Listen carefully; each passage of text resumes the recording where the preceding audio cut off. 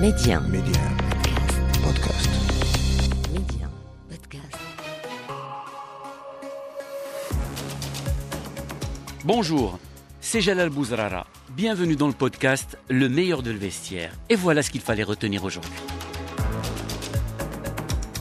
Retour tout d'abord sur l'un des faits marquants de cette journée de football en Espagne, avec bien sûr ce triplé de Youssef En-Nesyri qui a permis à son club de l'emporter 3-2 face à l'Osasuna. 3 buts et une victoire capitale importante pour le FC Séviille face à un concurrent direct dans, si ce n'est la course au titre, mon cher Fred, du moins la course à l'Europe.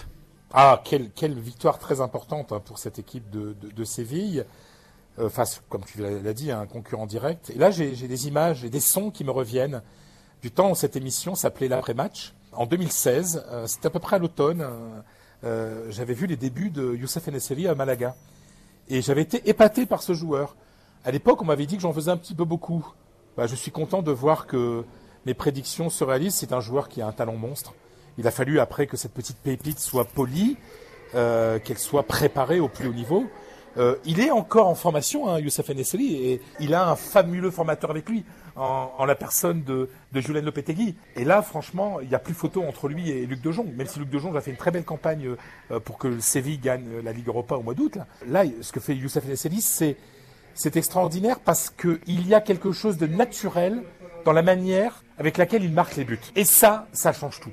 C'est-à-dire que c'est une touche de balle, il peut marquer des buts dans toutes les positions. On sent qu'il a la niaque et qu'en plus, chez lui, marquer des buts est quelque chose de normal. Et ça, c'est la marque des grands. Il a été essentiel parce que aujourd'hui, si le Séville n'avait pas remporté cette rencontre, on aurait vu ça comme un petit coup d'arrêt. Ça aurait été bon aussi pour la Real Sociedad. Donc, non seulement il met un triplé, non seulement il montre à son entraîneur qu'on peut lui faire confiance dans les grandes rencontres, et en plus il fait gagner son équipe dans un rendez-vous décisif. Donc 10 points sur 10 ou 20 sur 20 pour Youssef En-Nesyri qui a épaté toute l'Espagne ce week-end, même si, j'insiste, nous étions plusieurs à l'avoir repéré depuis longtemps parce que des talents comme ça se voit presque au premier coup d'œil. On va tous en profiter comme on a un petit peu profité à des degrés divers, bien sûr, de la dernière journée de la Liga, la 18e. Revoilà le Barça, revoilà Lionel Messi, large succès, 4-0 face à Grenade, quand même, l'une des équipes du haut de tableau cette saison en Espagne. Est-ce enfin le grand départ du FC Barcelone? Il y a une semaine, même Ronald Koeman disait pour la Liga c'est mort.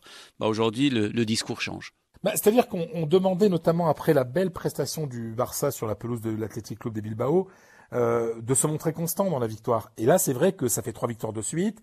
C'est vrai que dans le jeu, c'est plutôt pas mal. C'est vrai que Koeman est revenu au bon vieux 4-3-3 de système du Barça. C'est vrai qu'on a l'impression qu'il a trouvé son 11, avec notamment Pedri, avec notamment Messi, avec notamment Ousmane Dembélé et Antoine Griezmann en pointe. Avec un De Jong qui est pas mal au milieu de terrain. Donc tout ça fait que il y a moins d'expérimentation du côté de Koeman. Ils ont retrouvé un style dans lequel ils se sentent plus à l'aise. Et c'est vrai que, alors ça n'a pas été un match brillant dans le jeu du Barça sur la pelouse de Grenade, mais ça a été brillant dans la construction des buts et dans l'opportunisme de cette équipe. Donc voilà, tout ça fait que ça va beaucoup mieux. Simplement, il faut attendre encore un mois, je pense. Dans un mois, on sera pas loin de la Ligue des Champions. Là, on pourra vraiment juger le Barça en se disant, oui, ce n'est pas qu'une éclaircie. C'est dans la continuité qu'on retrouve le Barça. Alors, parlons rapidement du Real Madrid, parce qu'il nous reste aussi la Supercoupe d'Espagne, mon cher Fred. Quelle galère pour le Real Madrid. Ce périple, c'en est un périple entravé par la neige pour le Real Madrid et son déplacement chez l'Osasuna Pampelune. L'équipe du Real et les responsables, et notamment Zinedine Zidane, qui était vraiment pas du tout content de la décision de la Liga de maintenir ce match et surtout de faire le déplacement parce qu'il y a eu beaucoup d'attentes déjà dans l'avion à Madrid. Zidane ne se plaint jamais. Vraiment. Et là, pour la première fois, c'était samedi soir à l'issue de la rencontre, 1-0-0, pour ceux qui ne connaissent pas le résultat.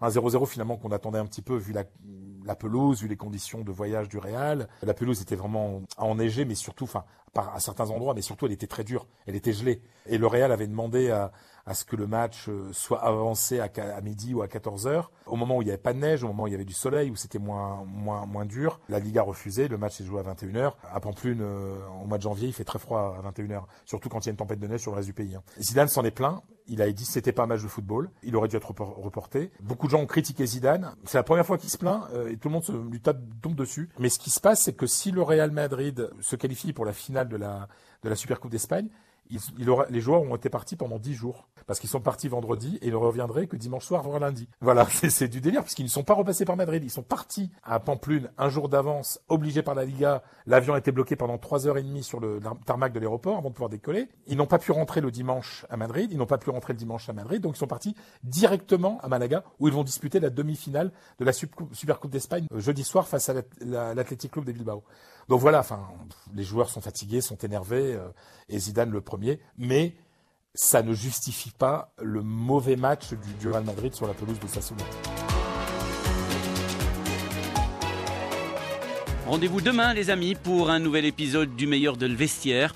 Pour ne rien rater du football chez nous et dans le monde, abonnez-vous à ce podcast pour être les premiers à recevoir les derniers épisodes. Ciao, ciao.